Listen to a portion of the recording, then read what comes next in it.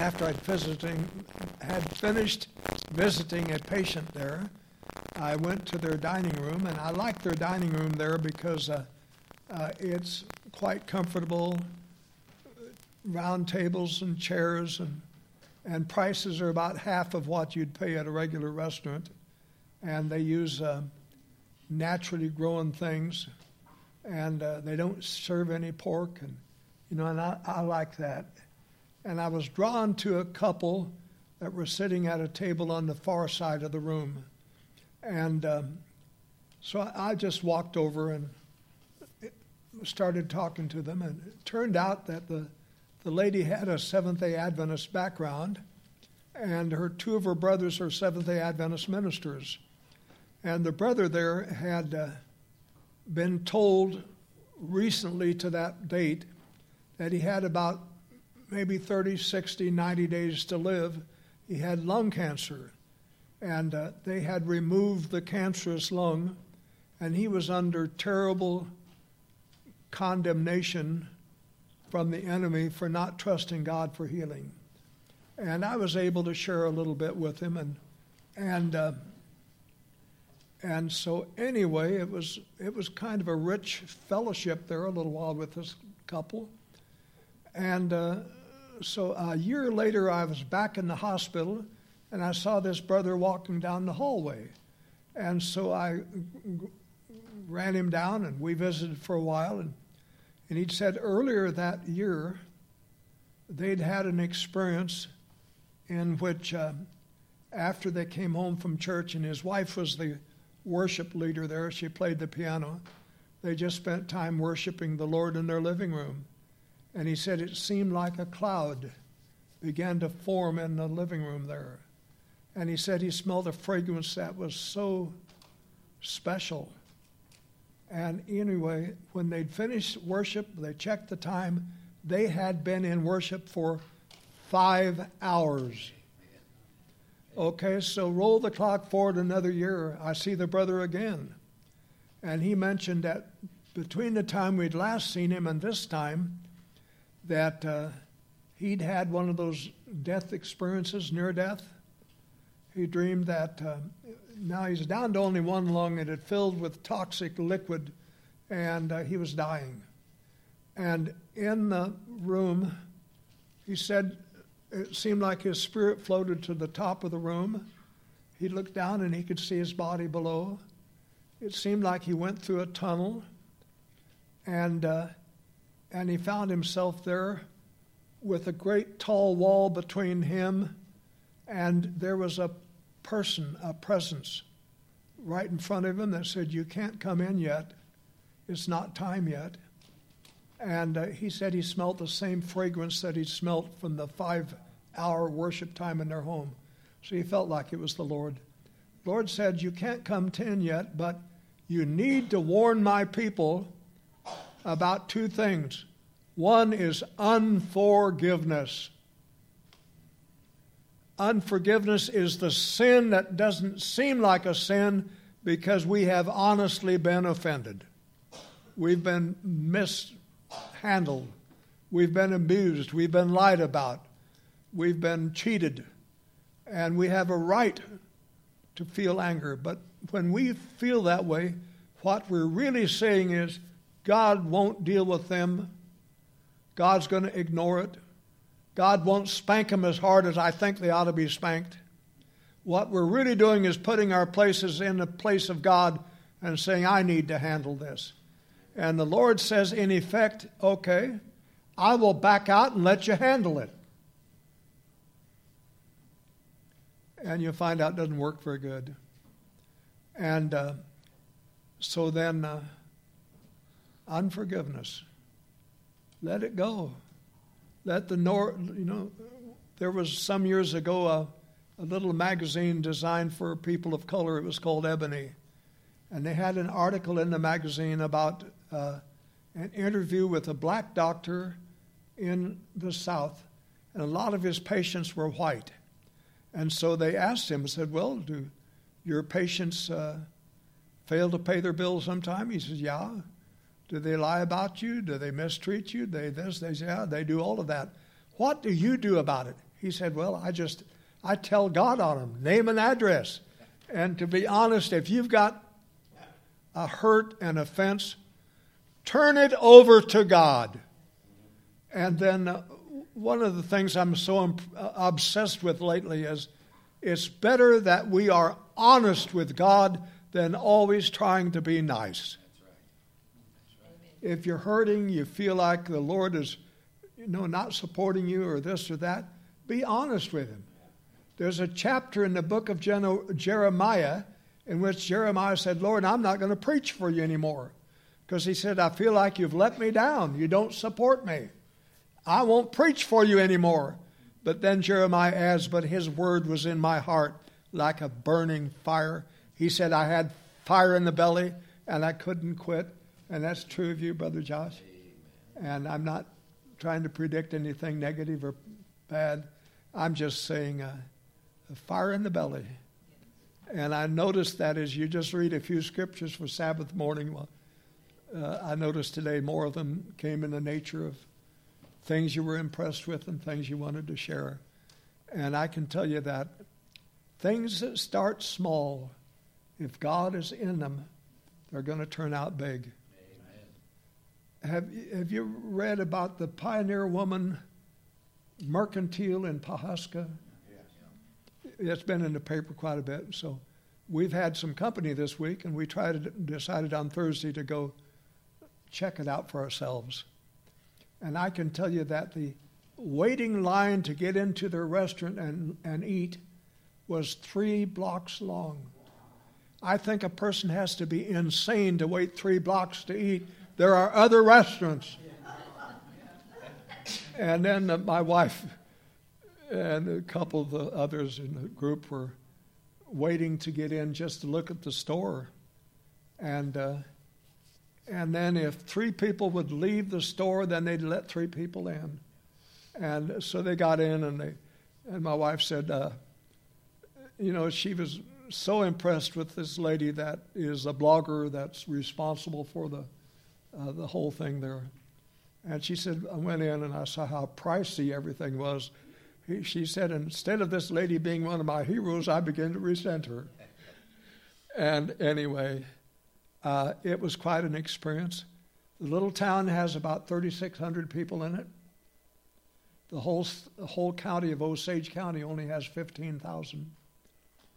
I've never seen a little town of 3,500 people before that has as many high-rise tall buildings. When I say high-rise, I mean like 5 and 6 stories tall. I don't mean 10 and 20. But it's just an amazing place. And, of course, from there we went to the tall grass prairie and got to see some buffalo. And when we got home, I was tired. One day I said to my wife when I came back, I said, I'm tired. She said, you ought to be glad you're not tarred and feathered. Anyway, I'm going to get on with the message here. And I'm aware that that ice cold water is wonderful.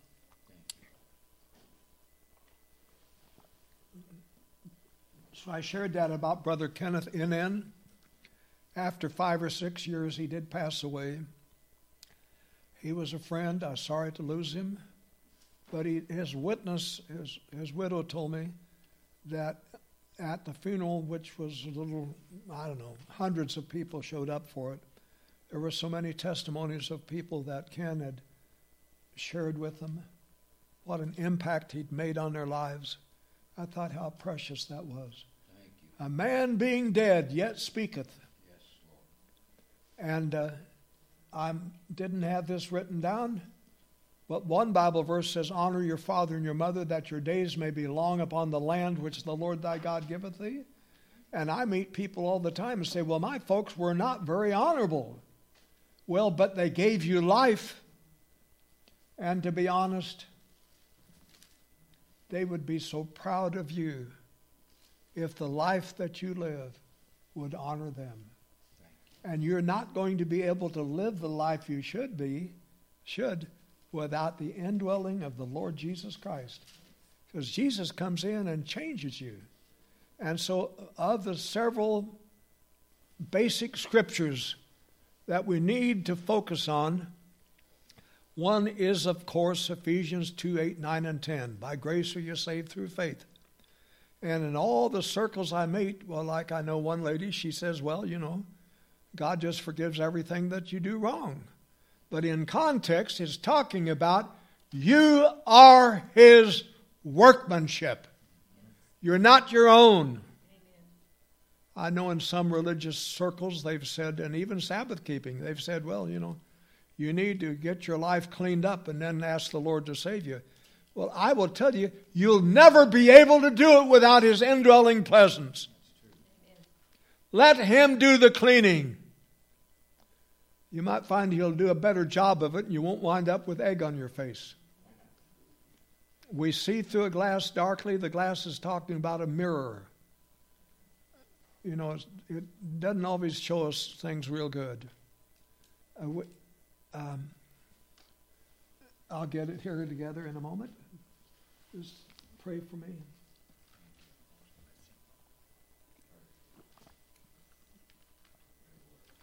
When you are doing 100% of your level best, when sometimes you're trying so hard that you feel maxed out, and somebody comes and then begins to criticize you about something in your life, if you're already maxed out, the tendency in the natural is to resent them because you're already operating at 110%. But sometimes what they share is really true. It might be a very petty little thing compared to all the good things you're doing. On a human level, we need to follow 1 Corinthians chapter 13 when it talks about love. And it says, love thinketh no evil, or gives the other person the benefit of the doubt. And, boy, that water is wonderful.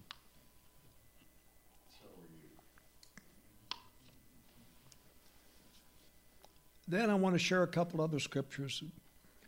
Twice in James speaks to people who are double-minded. The Greek word is disukos. Di meaning two, sukos meaning souls, two souls. And I'm reminded in another place, a man brought his son to the Lord, asked the disciples to heal the son. And the son was demonized, and the demons in him were trying to destroy him.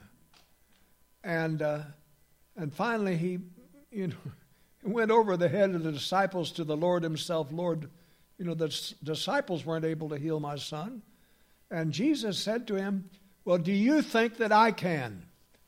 And the man broke down in tears and said, yes, Lord, I believe you can. Help thou mine unbelief. Two souls, belief, unbelief. In the context of that, Jesus said, but this kind goeth not out but by prayer and fasting. What kind? The demons or the unbelief? In fasting, of course, the devil will say to you, do you really think God's going to hear better if you go without eating? You say, well, how do you know the devil will say that? Well, because that's what he said to me at times when I fasted. And I noticed that he really doesn't need new tricks because the old ones work. And actually, what we're really saying in fasting is I want to bubble wash from that other soul, that second mind, that unbelief. I want it cleansed. In fact, it'll say in one place in James, cleanse, cleanse, cleanse. So then, if love thinketh no evil, gives the other person the benefit of the doubt, when it comes to another person and you are compelled to love them, even if they may not be lovable or likable or whatever, is there anything good you can say about the person? Is there anything, can you store in your mind about them positive things? Can you do that? There's so much bad in the best of us and so much good in the worst of us, it hardly behooves us to, think bad about the worst others. Out of the abundance of the heart, the mouth speaketh. You might want to write that down.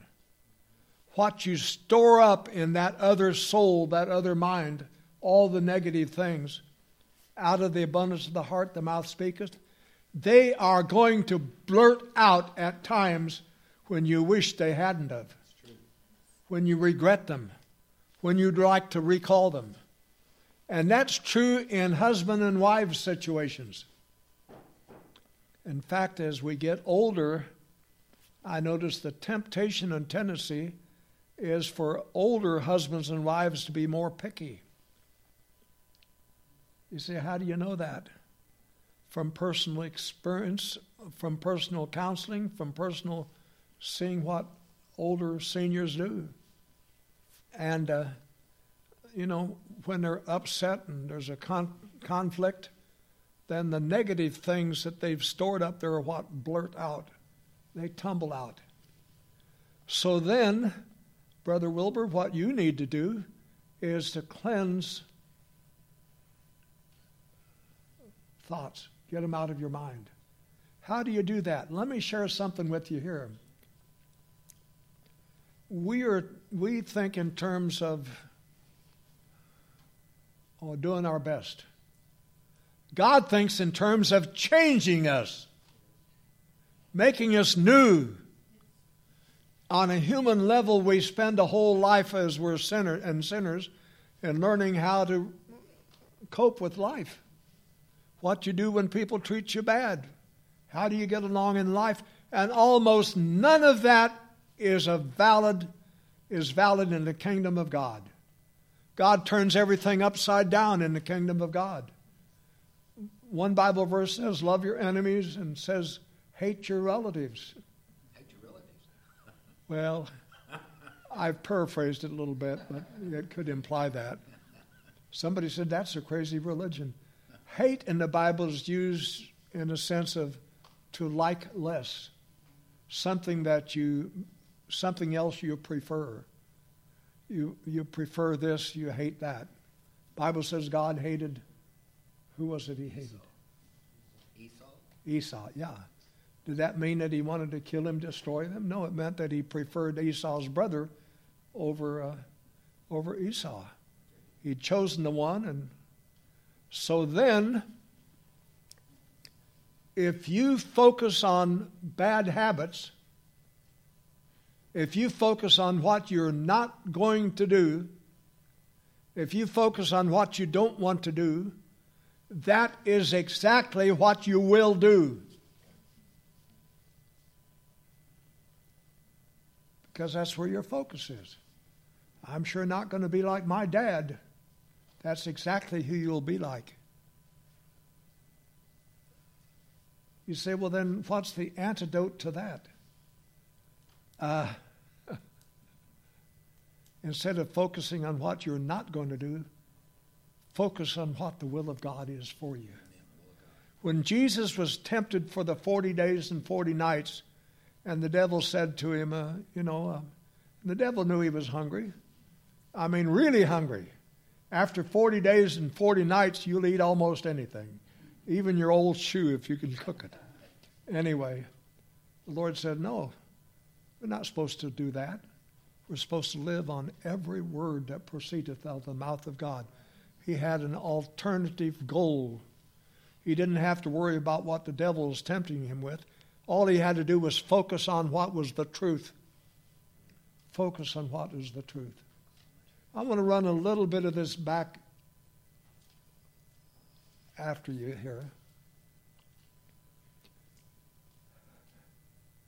What is the sin that will send you to hell that we think we're just in holding on to it?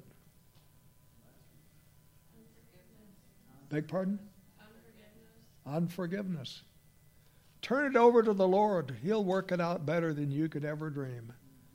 And then sometimes the grudges we hold,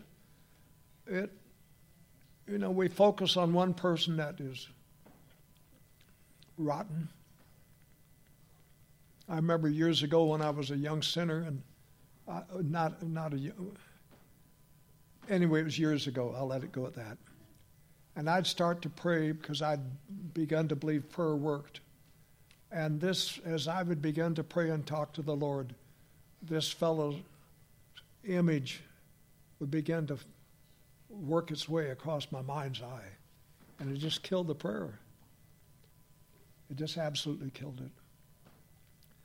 Forgive. Somebody said, well, I'll forgive, but I'll never forget. Well, let's turn that around just a little bit. Never forget hints at still holding a grudge. But if you know that another person has a certain weakness, you know what their tendency is to be. If they are an addict, you can love them and forgive them, and you can trust them, but certain things you ain't going to trust them with till there's a change that you can see. There's a change that God tells you about. And because people don't sin because it's so much fun. They sin because they are the servant of sin. Jesus said that. The Greek word, and I'll get it here in a moment, maybe. Greek word means a slave. People get addicted, mind changes occur, and they cannot not sin, not cater to the addiction.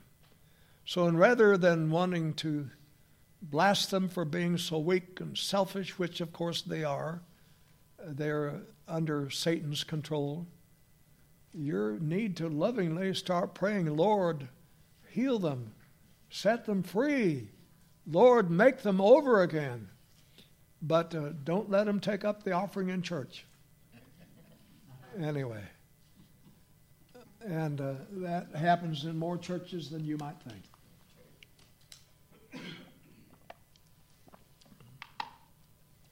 Brother, I have something to say about that.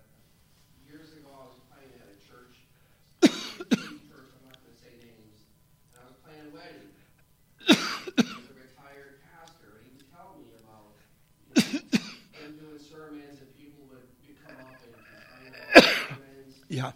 And he said to me, I have deacons and elders sleeping with other women in the church, and these people are complaining about this. And I'm thinking, where is the leadership in the church? And you're exactly right. What goes on in churches are pretty incredible. Well, let me run this past you.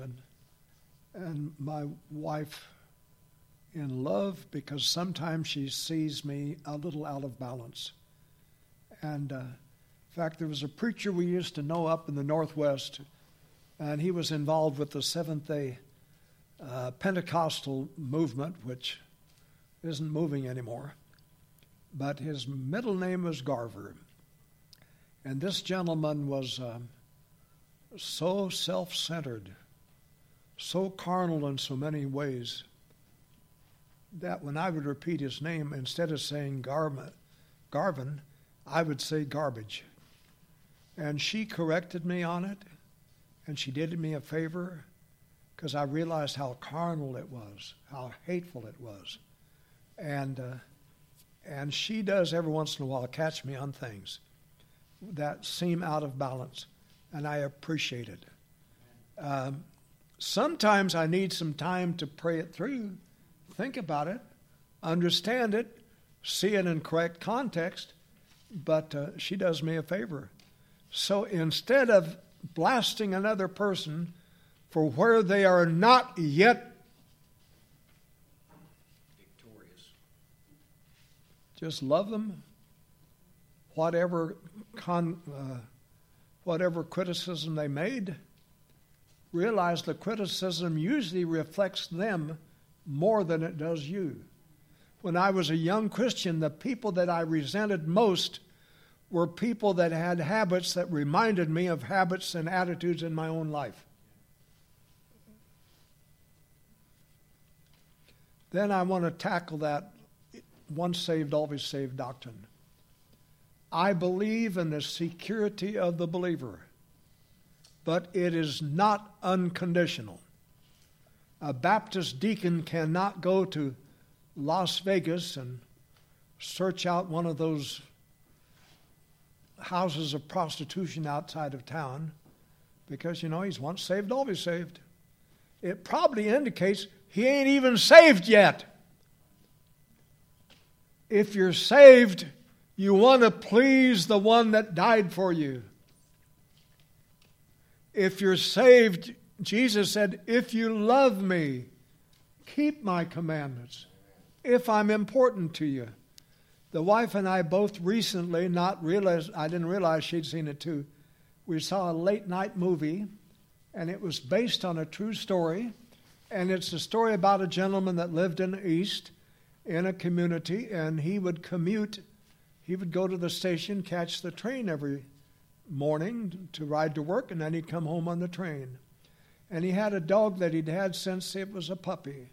It might have been an Alaskan dog. Anyway, and they'd played together and they'd had times together, and the dog just loved him. And when he would try to go to work in the morning, he would try to keep the dog inside the fence. One day he just let the dog come with him. And the dog walked him to the station. He caught the train. And then the dog would be waiting for him when he'd come home at night. And one day, and he was a professor, an instructor, and one day he had a heart attack in front of all of his students and he died. And he didn't come home that night, but the dog was waiting for him that night and the next night and the month after and the year after, till the dog got so old and died that he finally died. And I thought, Lord, that's what our attitude ought to be for Jesus. Amen. Lord, the Bible teaches, or Jesus predicted, that when he would come, that people would want to hide in the rocks and caves from the Lord. But if you belong to him, you're going to say, Lord, Lord. I was thinking last week about one of the choruses we sang about lifting your hands in worship. And you know what? Several things are said when you lift hands. The Bible says lift holy hands in prayer. One of the things that's said is, Lord, don't shoot, I give up, I quit, I stop fighting. And the other thing is said by little children, and we know that because a little grandson of ours, Nicholas, is with us 5 days a week. And when he wants to be held, picked up, comforted, loved. When he wants the hurt to be taken away because he just hurt himself. When he wants something to eat, he holds up his hands. And every child of God should be that way toward God. Lord, pick me up. Take the hurt away. Lord, first, nourish me. I don't mean first, I mean nourish. Nourish me and comfort me, Lord. Salvation is not a religion. Religion is of the devil. You say, now wait a minute, Brother Dornberger, there's a passage in James which talks about true religion. Well, all right. But I know that Islam is a religion. Roman Catholicism is a religion that's different from the Bible. I know that there are voodoo religions and so forth. But what God offers is relationship. He loves us. He cares about us. He loves us when we're unclean. He loves us when we're hurting. He loves us when we're doing self-destructive things. The Scripture will say in the Gospel of John chapter 1 that Jesus was the true light that lighteth every man that cometh into the world. Amen. You are born with a light that tells you good from evil. Psychologists working with babies have found babies as young as 6 and 9 months old, and they give several special tests to check them. And babies at 6 months, 7, 8, 9 months old already in these tests know that what's mean or ugly is wrong, and they repel it. And so take that little baby, and because he's born with an Adamic spirit, when he's born with a spirit that says, me, I want it. Do your babies ever say that to you? But I want it. Is there a baby that's never said that? I don't think so. And anyway, so even with a little child, they're born with a conscience. They've already violated their conscience. You say, well, but they don't know all the doctrines of the church yet. Well, what they do know is they're hurting on the inside. And they need that to be cleansed, the hurt to be taken away. David said, Psalm 41, verse 4, God, heal my soul, I've sinned against you. Do you believe in child evangelism? I think Brother Josh, your little guy, believes in it. And yeah. You say, yeah, but what if they go bad afterwards? Well, how many of you as a child accepted the Lord and didn't keep on keeping on for a while? Okay. Take the hurt away for a child evangelism, sure. But when they get tired of hurting and smelling bad and crying out, Lord, help me, then they're going to come back to the Lord, and you'll be there to help them. So what have I said today? I've said you can be victorious if you'll meditate on the Word of God night and day. You can be victorious if you can trust God to let go of hurts, of things that are unforgivable. Can you forgive the unforgivable? It's easier to do it with others than it is yourself. But even the Lord can help there. And then when somebody tells you what you're not doing, what you are, just remember, well, yeah, thank you. I'll pray on that. If there's anything about it I can do, I'll ask the Lord to fix me, change me, get rid of it. I'm free.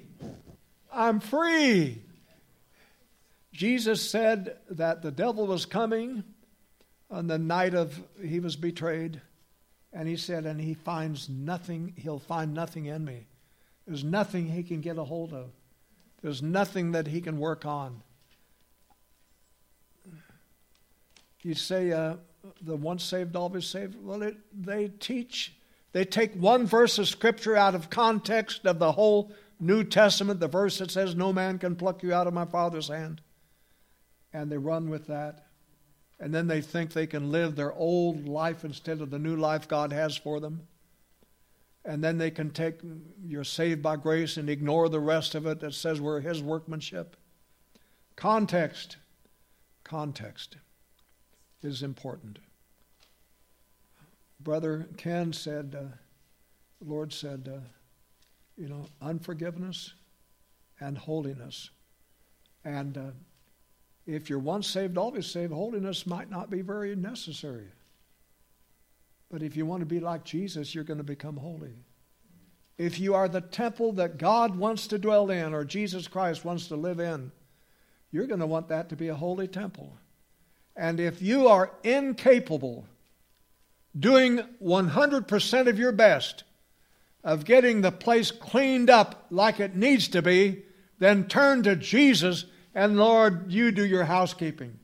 It'll say in one place the Lord, inhabits the praises of His people. That word inhabit means to keep house. When God keeps house, He puts His fingers on certain things that have to go. There's some things in the closet in the hallway, some old tennis shoes. You either have to fix them or get rid of them. Anyway, is there one here today that has never really made a complete surrender to God and asked the Lord to forgive them and fix them and change them and cleanse them and give them victory and save them from bad habits of rotten, stinking attitudes? If your thinking is stinking, then you can ask the Lord to change it, that you can cleanse that other soul, you double-minded ones. Would there be one here today that would say, I want to be cleaner and closer, and I want to have victory, and I want to bruise Satan under my feet. I want to stomp on him and smear him, and I want to be what God wants me to be so that He can use me. I'm going to settle with one final passage I almost forgot. 2 Chronicles chapter 5, verse 17 says we're born again, or we are new creatures. And some people have pointed out that the Greek word that's translated born again can mean begotten. And they've said that's all that it means, just begotten. You're only begotten now and be born again at the resurrection. But if you are begotten, you're already the child of God. What manner of love the Father hath bestowed upon us, that we right now should be called the sons of God. And it does not yet appear what we shall be, but we know that when he shall appear, we're going to be like him. We're going to see him as he is. But in 2 Corinthians chapter 5, verse 23, it says that he, Jesus Christ, Yeshua the Messiah, was made sin for us, though he knew no sin, that we might be made the righteousness of God in him. They say that the complex of nerves from the right eye connects to the left lobe of the brain, and the nerves from the left eye, the optic nerve, connect to the right hemisphere of the brain. And that bundle of nerves that does the connecting is called a CRUX, or cross. At the cross, Jesus traded places with us. And that won't do you one bit of good until you're willing to take his place. If you take his place, you become the righteousness of God. All of the positive things that are said about Jesus Christ apply to you now. But if you're going to take his place, you're going to have to continue his ministry. You're going to have to pray for people. You're going to have to love them. You're going to have to want to comfort them when you can. You say, well, I have limited resources. I do too. But when my wife needed a new car, and we just started praying for a new car, and the Lord provided a new car. That's about 2.5 years ago or something. And I could recite some other things. I don't have any other personal resources that I can add, but I'm tied into one who runs a bank with unlimited resources. He has the resources. Amen. Anyway, if he's going to take your place, you got to take his place. A member of the body of Christ, and Jesus Christ is the head. And I quit, and if anybody wants to come to the altar and say, Lord, I've got some things I want changed. I want to be forgiven. I want to be made whole. I want to have victory. I want to smear Satan under my feet. That rattlesnake, I want to destroy him. I want to see God destroy him through me. In Jesus' name, would you like to have a time of prayer and victory?